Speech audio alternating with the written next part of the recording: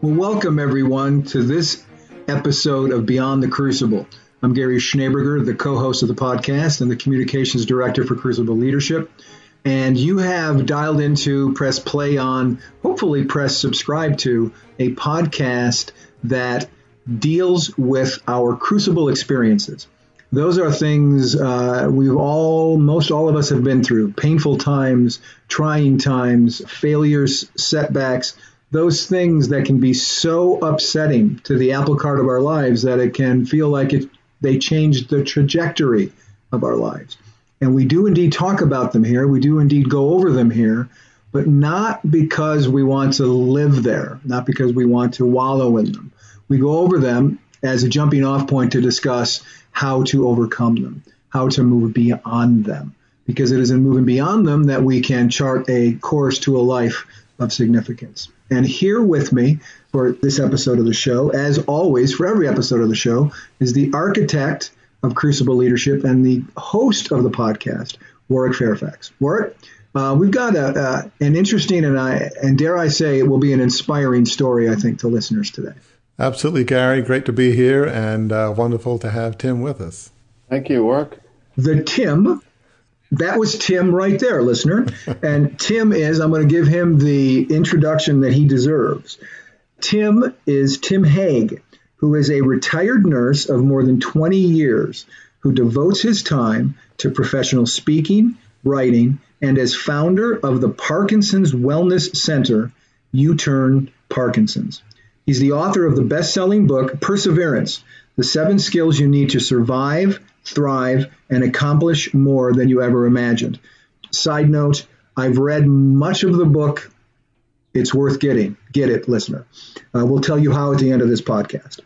He has spoken for TEDx and is sought after across North America for his motivational and inspiring topics, which are Live Your Best and the Power of Perseverance.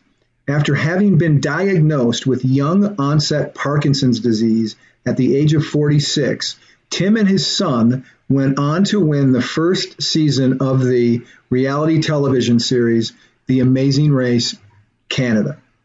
He is an outspoken and effective advocate on behalf of people living with Parkinson's around the world. And we'll tell you at the end of the podcast how to find out more about Tim and his work.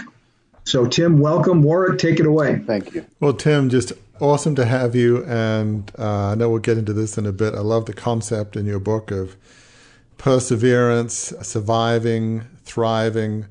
You don't often think of those concepts together, perseverance and thrive. So I'd love to hear more about that in a bit. But tell us a bit about Tim Haig and your story and how that kind of led up to your Crucible experience. Yeah, just tell a bit about yourself, and yeah, that'd be a great place to start. Sure. Well, thank you again for having me on the show. It's a pleasure to be with you here today. And my life has an interesting story right from the beginning. We all say we started when we were born as a small child. So was I. But it started off in Texas or in Iowa with a 20-year-old mom who found herself pregnant by a 30-something-year-old married black man. She ended up being sent to Texas to have me, put me up for adoption. I was adopted by a family from Kansas who not only adopted me, but then adopted 5 more like me, in addition to the 3 kids that they already had. So it's a total of 9 that I grew up in. And eventually moved to Canada after, making my way through life. And there's lots of story there that I've just skipped over, but made my way to Canada. My wife is from Canada. We met in Bible school back in the day. In Winnipeg, I grew up. I like to say that I was born in Texas, raised in Kansas, but I grew up in Winnipeg. And there's a whole long story to that as well. But an important part of that is learning to live in the cold. You mentioned it before we got started here today, the brutal weather of Winnipeg. Right. And like I said then, I like to say it's only the strong live here. I am with you, brother. I'm in Wisconsin, so I feel your pain and your shivers. But also the strength. You have the fortitude to live in it. Indeed. And I like to think that living in Winnipeg has taught me a lot in the terms of persevering. I was being prepared for, if you will, in dealing with Parkinson's. Because perseverance is a big part of living with Parkinson's. Parkinson's disease is not a quick, get it and you die 5 years later. This is a lifetime kind of disease. This is a marathon. of a disease that requires perseverance. And we can go into more of how I define perseverance as we go here. But at this point, I've been married to my wonderful wife, Cheryl, for 34 years, 4 fantastic children, all grown up. My youngest 2 are twins, and they just turned 22. My son, the oldest son, he's married, have a wonderful daughter-in-law. They have 2 children, 4 and 17 months. Having a great time with them, of course. And then I do travel and speak affairs, wrote the book, and executive director of U-Turn Parkinson's here in Winnipeg. So that's the Coles Notes of Tim Hague right now. Wow. So I'd love to hear a bit more about just the experience with Parkinson's. Before we get there, before that happened, I think you were 46, were Yes. you, at the time when you got Parkinson's? So tell us about how was your life? I mean, obviously, I have a younger brother and sister who adopted, and, sometimes that works out great. Sometimes it just varies in the family. So how was your life just growing up a bit differently? I mean, many people have been adopted and then moving from Texas to Kansas. Was pre-Parkinson's, how would you describe your life? Life was fantastic. My parents came off the farm in Missouri, grade 8 educations, but fundamentally strong Christians, sound foundation of faith that we were raised with. And they made it very clear early on that Christ was the center of life, and that's what everybody was based on, that we were made in his image, that there was fundamental worth to all of us, regardless of what our origins were.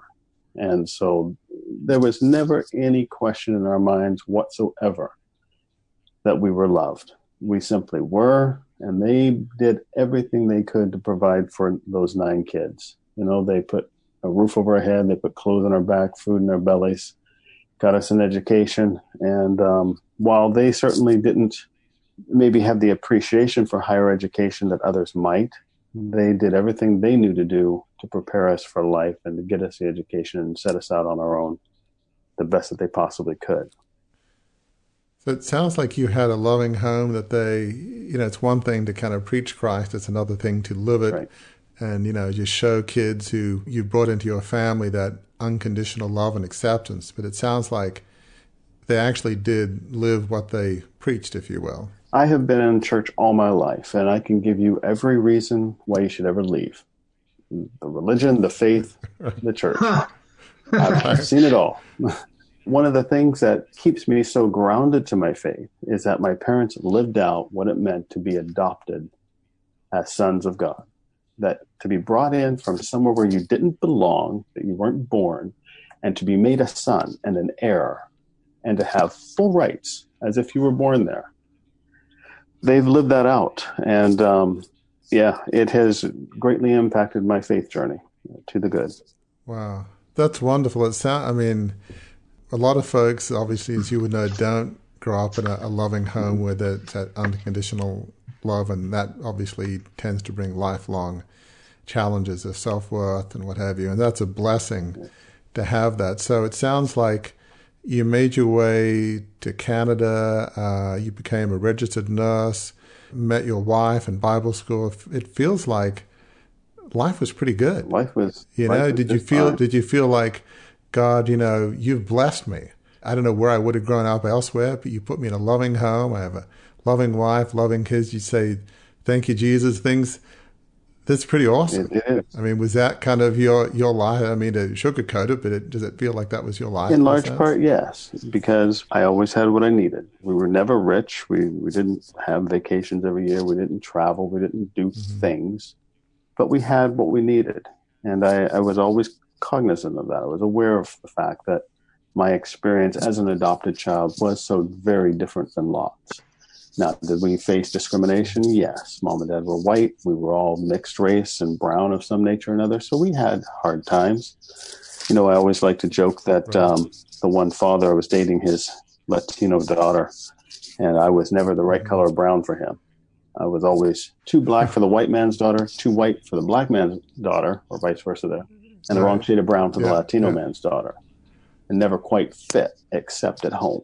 So right, and certainly in that, there's discrimination now. Certainly, years ago, it probably wasn't better. So growing up in that environment, that's just sadly probably fairly normal, is discrimination by the narrow-minded and, absolutely, the unenlightened, absolutely, if you will. Our first pastor showed up at home to tell mom and dad the mistake they'd made in adopting this black baby.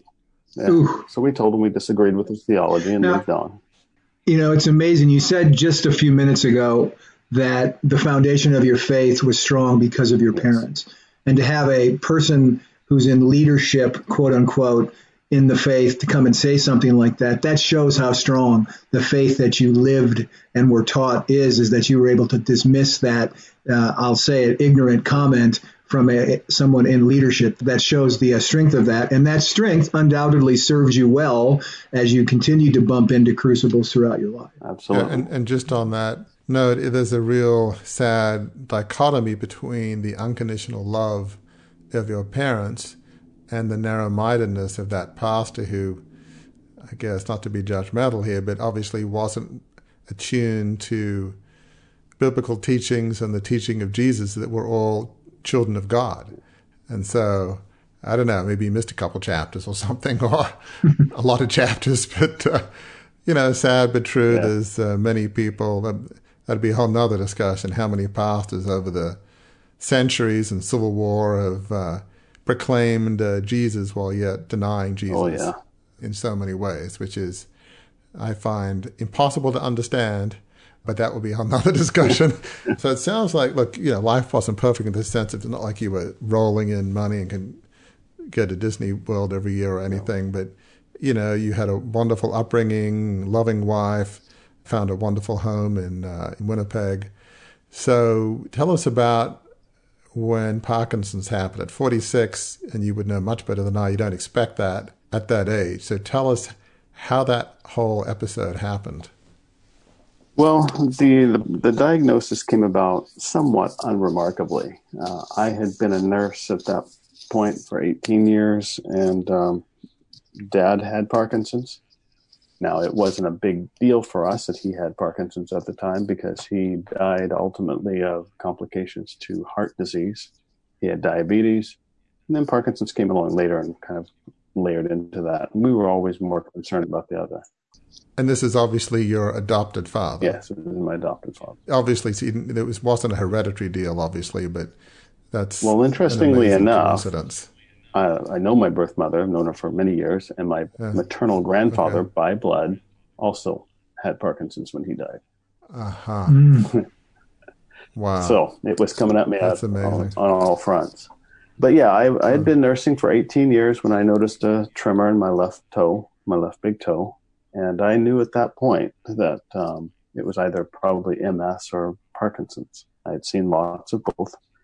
And I'd self-diagnosed in about 5 minutes, and then went on and took a number of months to see my doc and see a specialist and be formally diagnosed in February of 2011 at 46 with young onset.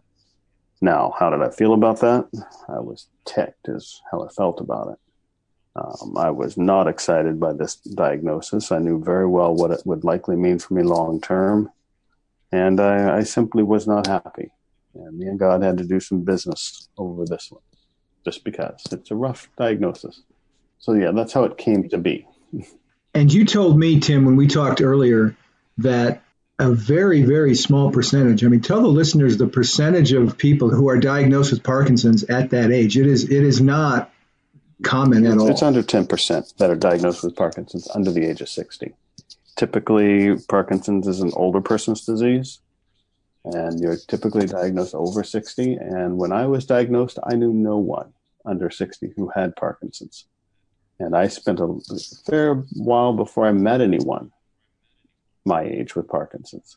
I call it one of my 2 lotteries that I've won. What was the other one? Well, the other one was The Amazing Race. That's interesting, and I will get into this in a moment, but it's interesting, the 2 lotteries that you have won. Yeah, I know listeners are going to be thinking, okay, a winning Amazing Race, I get how that's winning a lottery. How is getting Parkinson's winning a lottery? Well, not all lotteries are good. Okay.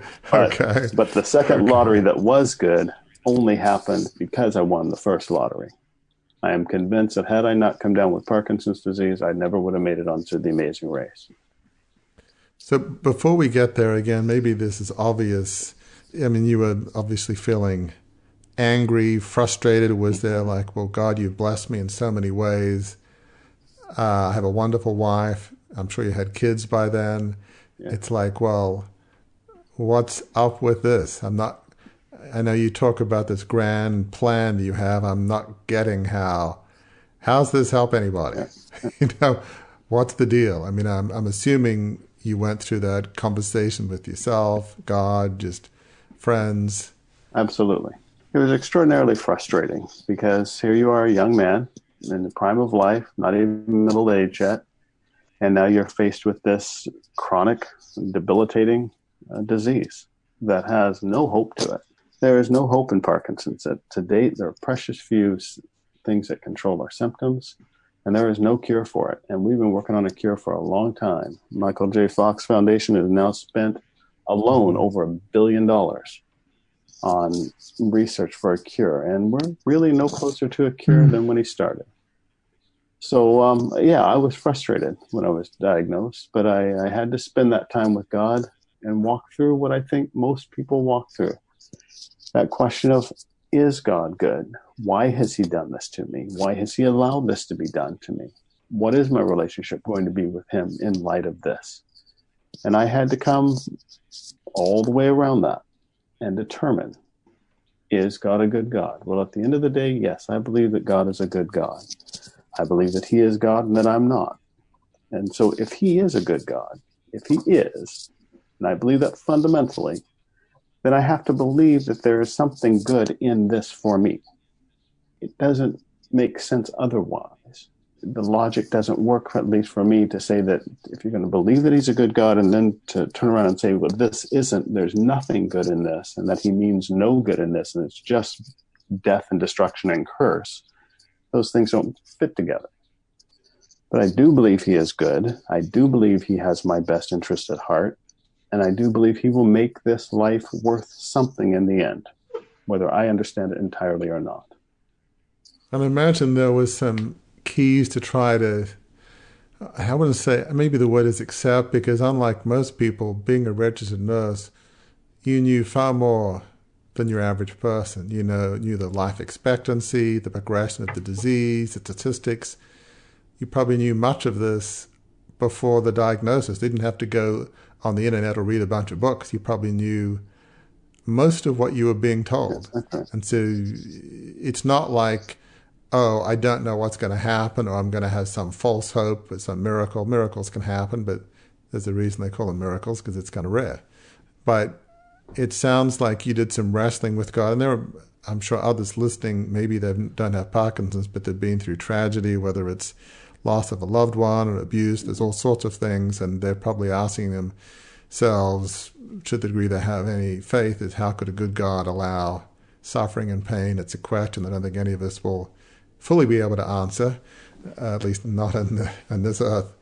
But you had to do a lot of wrestling to make sense of, well, maybe God can use it somehow. So obviously there's not a whole lot you can do about the physical side, it sounds like, based on your knowledge, which is far more than mine. If that's not something, devoting a whole lot of energy to the physical, if you felt like, okay, I'm not going to be able to invent a cure here, So I don't know that investing my energy in that is going to be the best use of my time. I'm guessing you probably thought that. But yet, how did you go through a sense of, how can I accept this and somehow use it for good in some fashion? How did you get to the point where you got beyond not the physical side, but the emotional and spiritual devastation that diagnosis would have caused? Well, I haven't been very successful at it yet, but I've always considered myself a bit of an entrepreneur. And so I just came to the conclusion that if this is what God's given me, if this is what life has dealt me, if this is the road I'm supposed to travel, then there must be something I'm supposed to do with it. So you do what I do. You go start a business. And I'm shocked that my wife let me get away with it, but that's what we did. We started a charity. And so as a nurse, my desire is, of course, to work with people, help people. And so that's what we did. We channel that energy and those any negative and the things that I need to work out through the charity. And fortunately, there is a bit of physical that you can do. One of the best things that you can do beyond the medications that we take is exercise. And so I've always exercised a lot.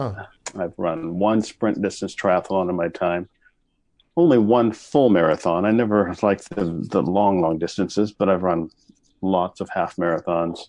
And so we continue to run and continue to work out. And a lot of our work through the charity is around what wellness. Is that charity again? U-Turn. What does it do, the charity? U-Turn Parkinson's. It is a wellness center for people living with Parkinson's.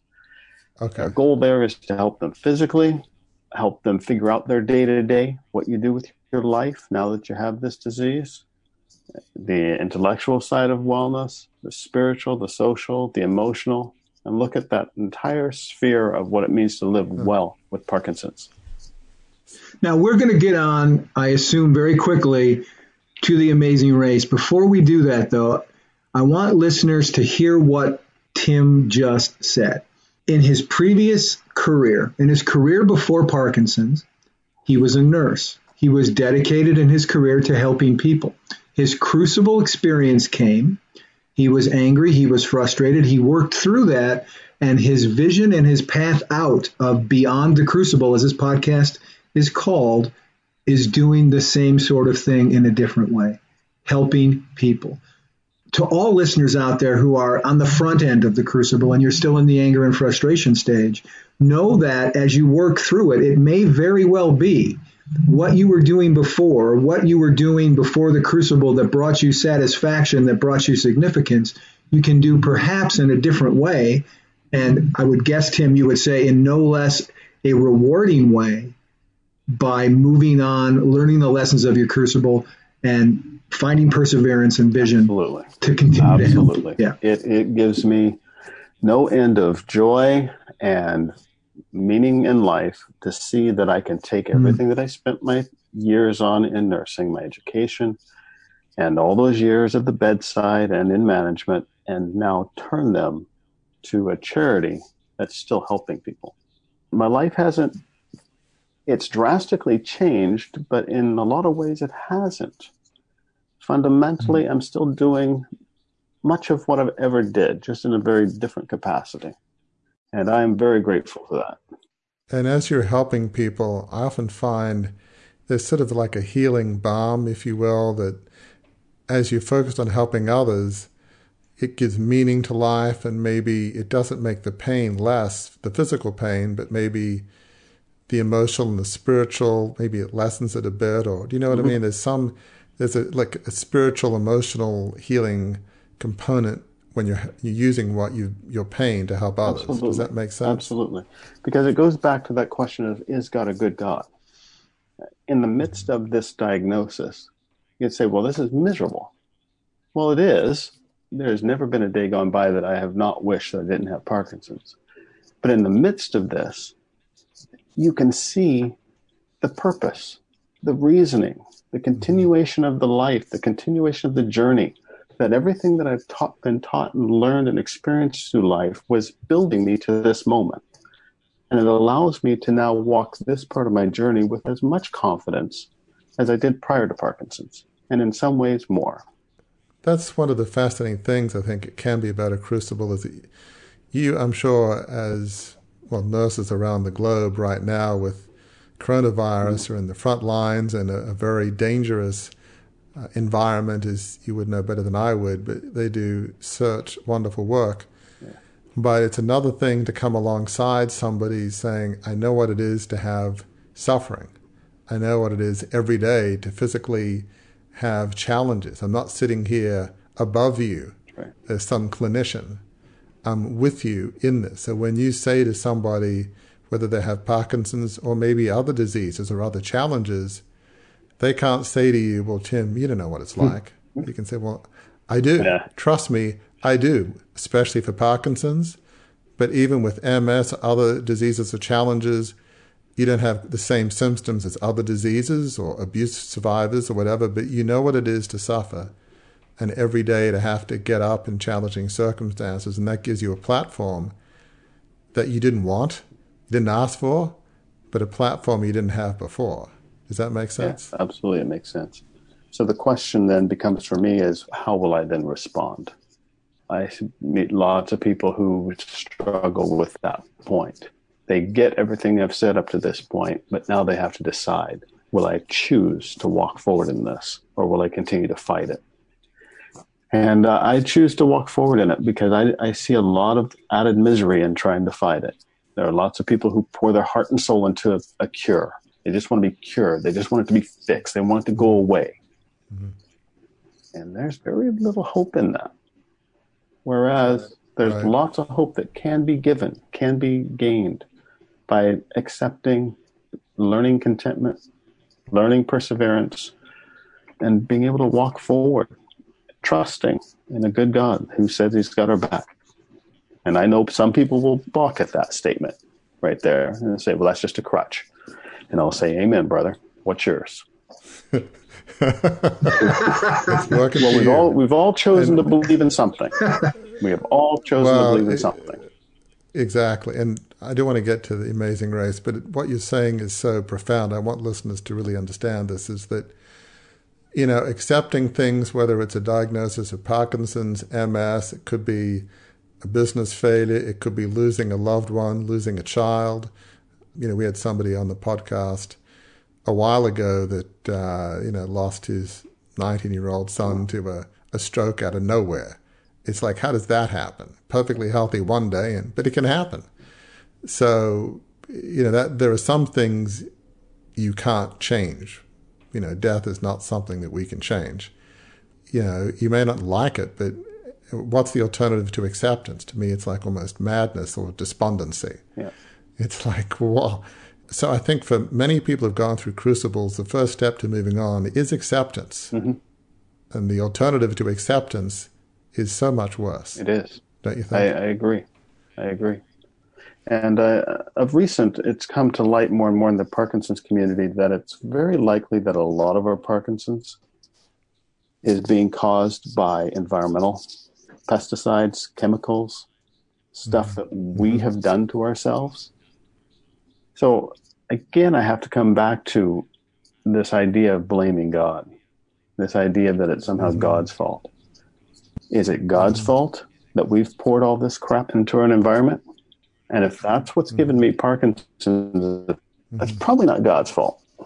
So just talk about the Amazing Race and kind of what you're doing, because it sounds like the Amazing Race Canada was a pivotal moment that launched you into what you're doing now and your work on perseverance and thriving, not just surviving. So talk about how that was really a pivotal moment in your journey back. Well, it's what provided us it launched us into the charity and into the speaking and gave us this platform. It was my wife's idea. She was always a bit of a fanatic of the American show. Always said we were going to apply if it came to Canada. And true to her word, when it did, we did.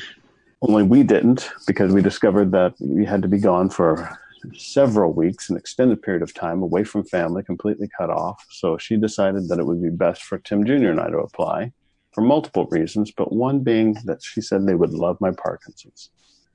She said they've done all kinds of other things, but they've never had anyone on the show with Parkinson's. And the short story is she was right. They did love the story, and that's what got us on the race. The race was that classic underdog story. I like to call it that Cinderella story, that come from behind, win that nobody expected, because Warwick, we sucked. Day in and day out, we struggled.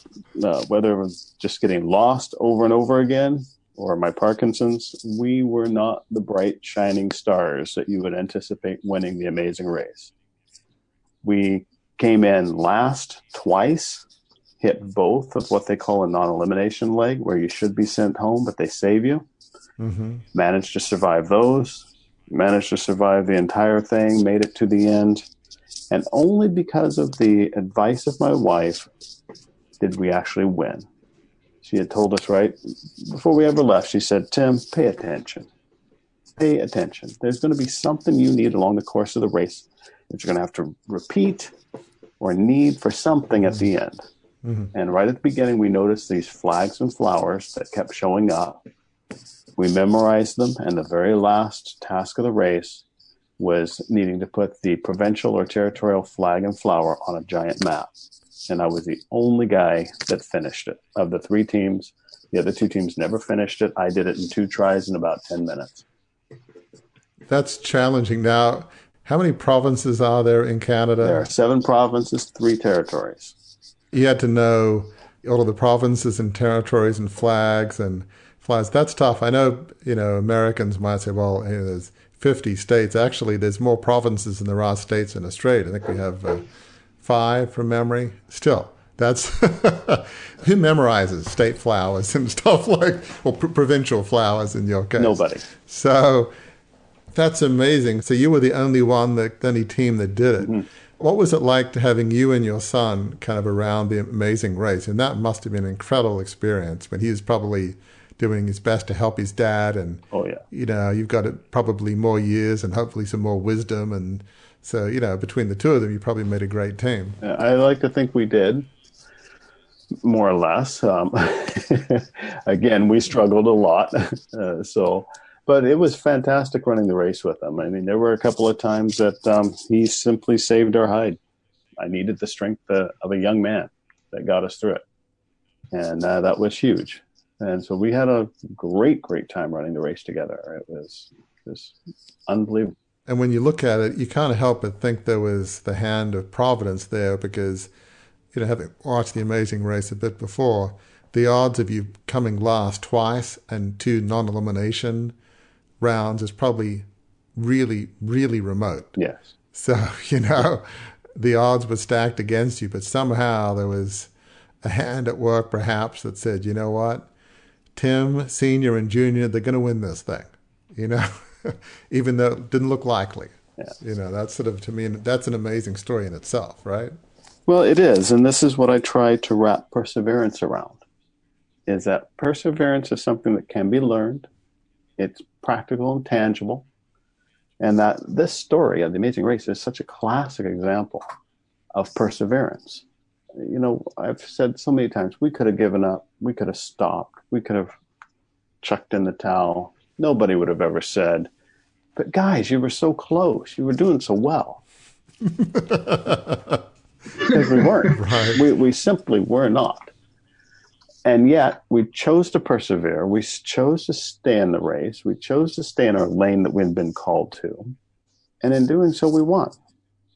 And now people say, well, yeah, but I'm not going to go win a reality television show and win a bunch of prizes and money and whatnot. Well, maybe not. Maybe you're going to win something far more important. Maybe you're going to win your kid or your spouse or the job or the who knows what.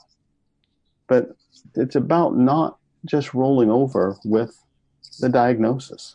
It's not just rolling over with the event, no matter how bad it is, but having faith that this has entered your life for a purpose and that you've been given and will be given all that you need to walk this journey if you will just stay on the journey. And I think what Tim is saying here is so profound. I really want listeners to hear that because we talk about this in Beyond the Crucible quite a lot. Sometimes you've gone through a tragedy. In my case, it was totally different. It was, you might have heard, losing a 150-year-old family media business in Australia founded by a person of very strong faith. And as a believer myself, that alone felt like, yep, God had a plan and I blew God's plan, which is poor theology, but in my early 30s, that's what I thought. So not at all physical. I'm not at all comparing. No tragedy is comparable to another.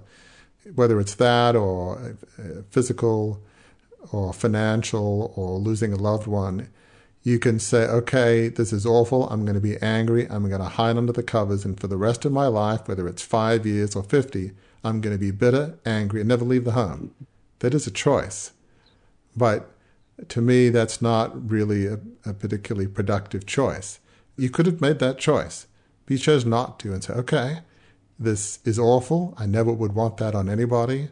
But how can I use, it sounds a bit trite, but my pain for a purpose? Right.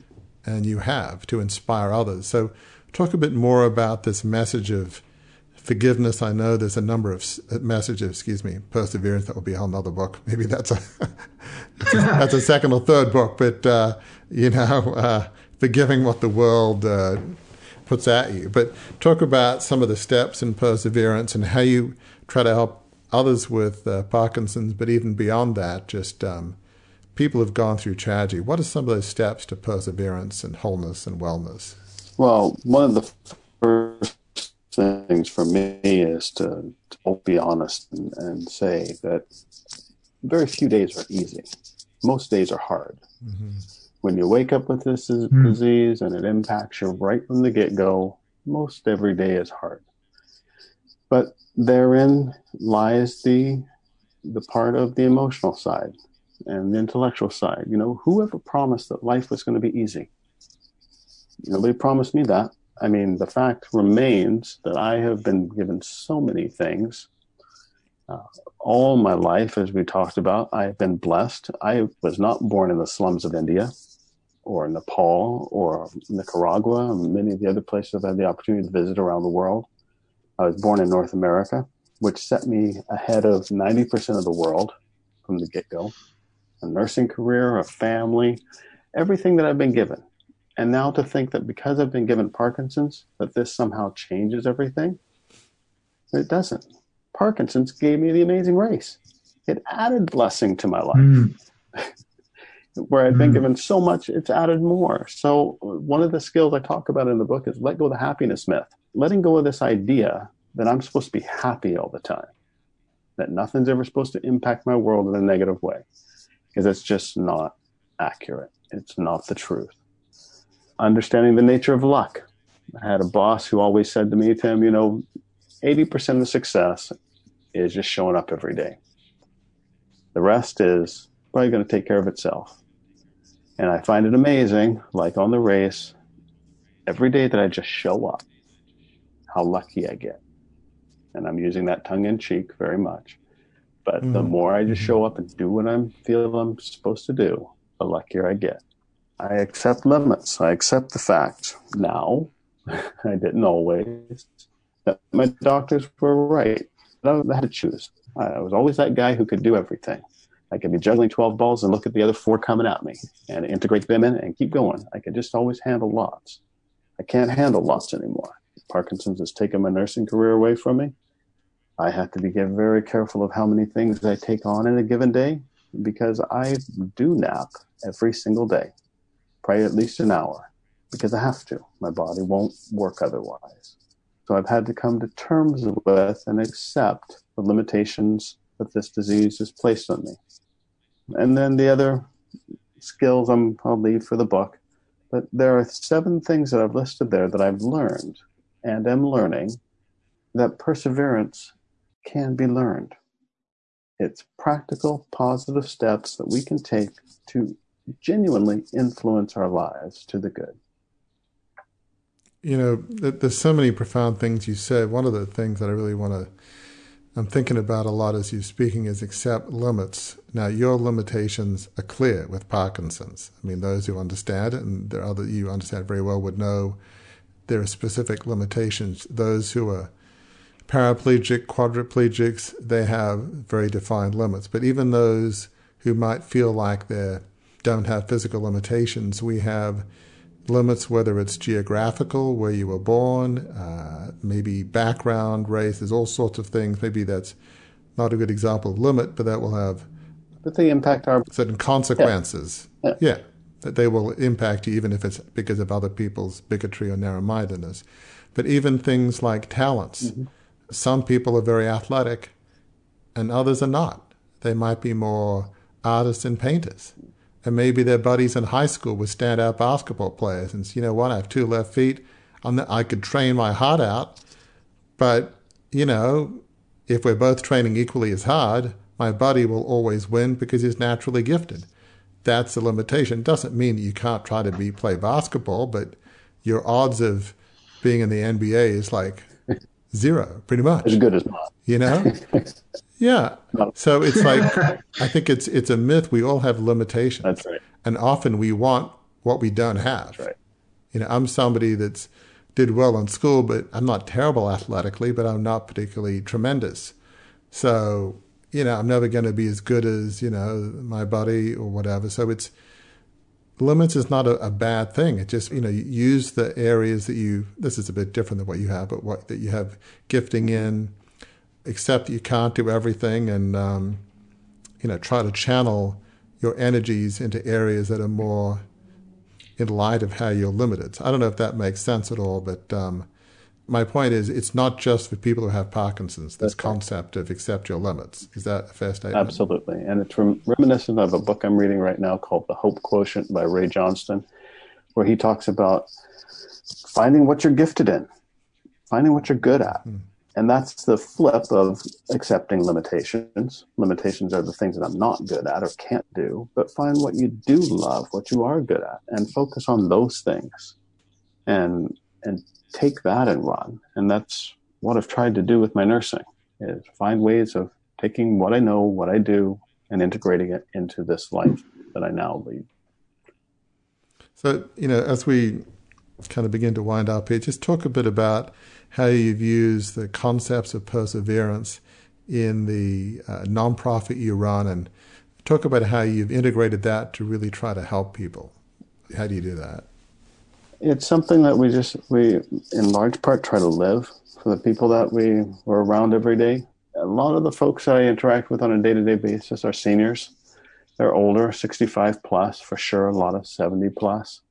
So not only is life in its, if you can dare call it, golden years, but their young years are gone and they're into the latter part of life, but to nonetheless live out that things don't have to be as bad as they seem, that we can still find hope, that we still can find joy, we can still be excited to get up every day and to exist as we are.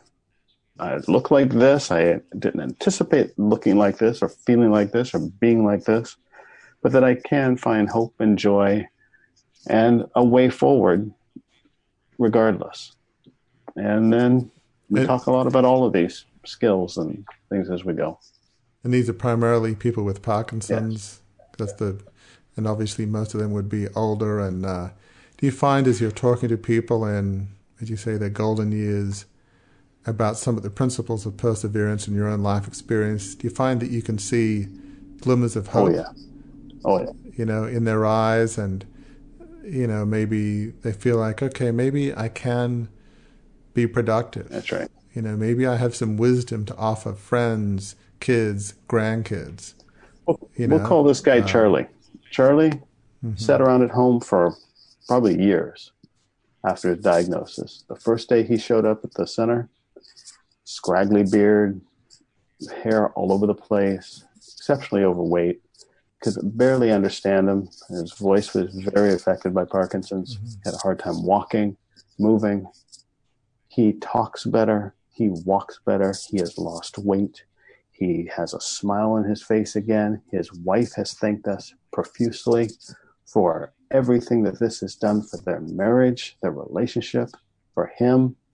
And just the fact that we've been able to get him off the couch, exercising a little bit, and giving him a community. And that work is what ramps me up every day.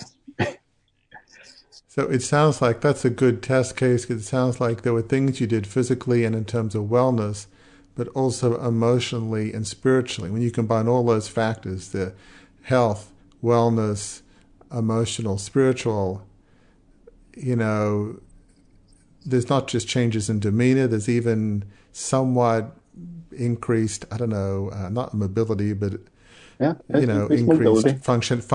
Increased functionality. In some sense, that it doesn't cure things, but it makes a little bit of difference physically and well-being, but certainly probably a lot of difference emotionally and spiritually. Yes. And that person probably had very little hope and now has hope. That's right.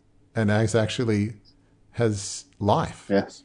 In some sense. And that must be so rewarding. It is so rewarding. It is thrilling. And we have literally watched him come back. It's just been absolutely amazing.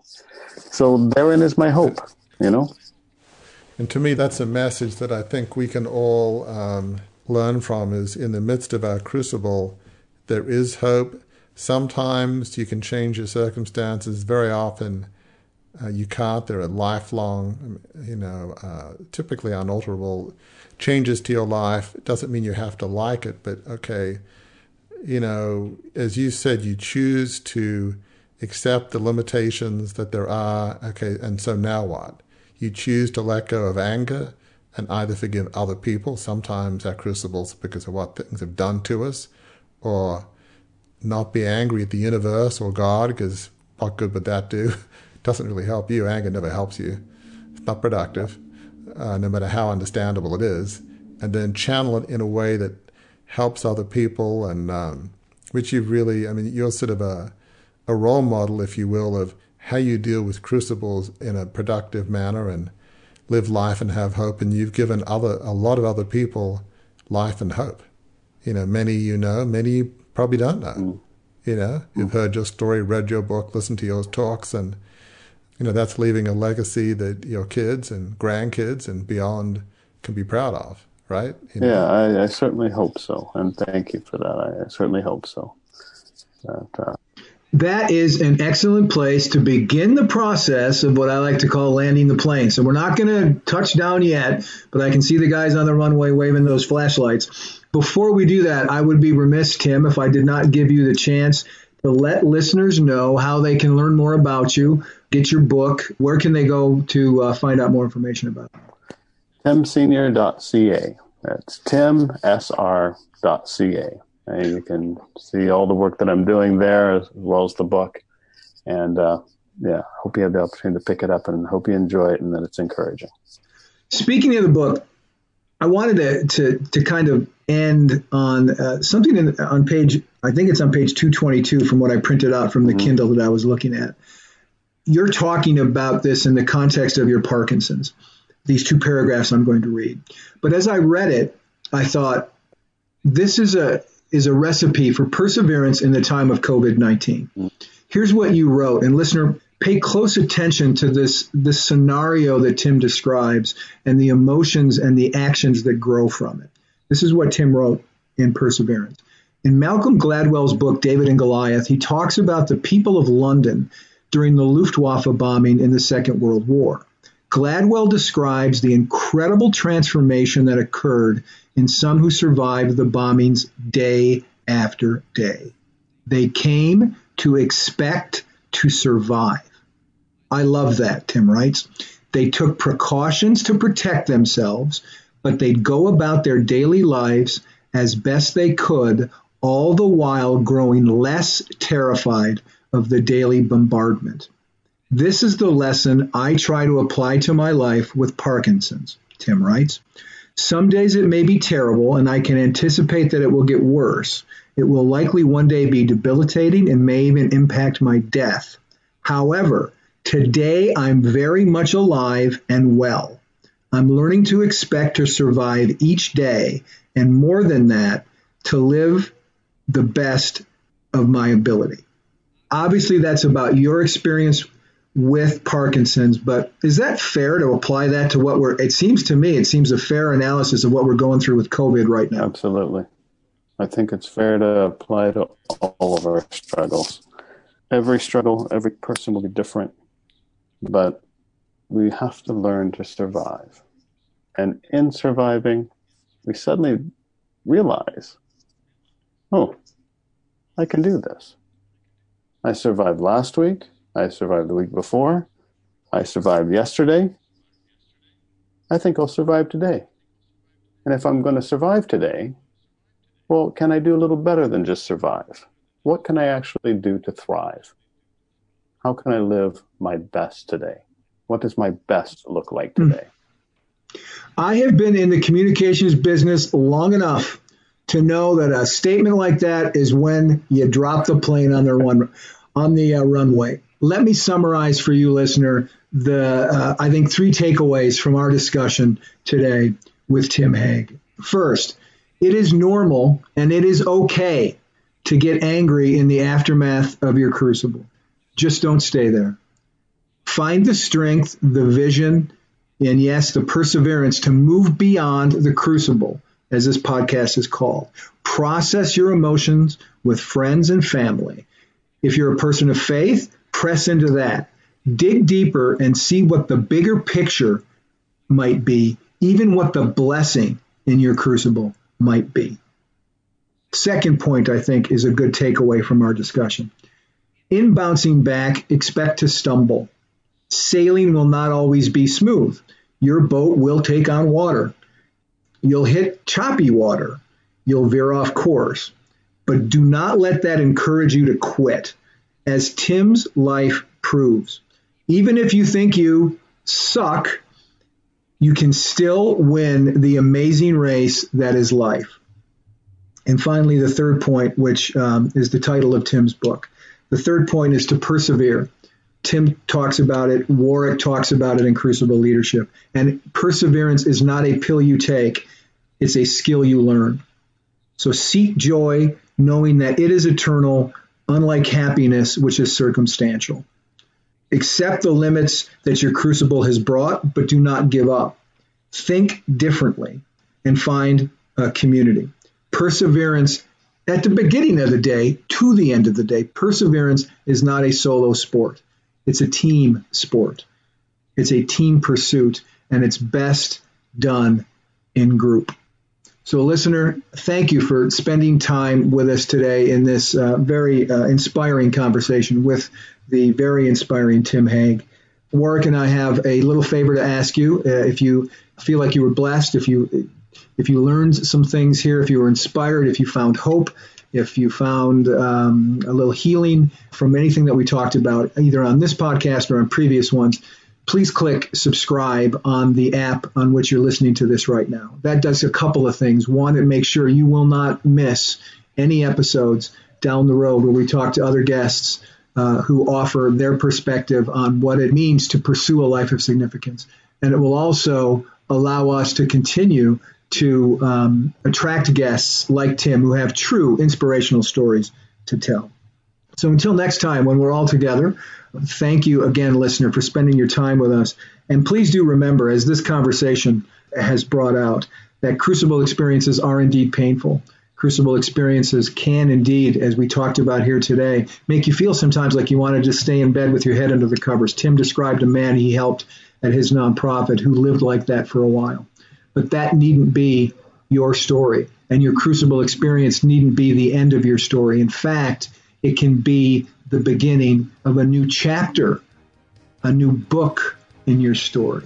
And it can be the most rewarding chapter and book of your story that there is, because at the end of the day, it can lead you to a life of significance.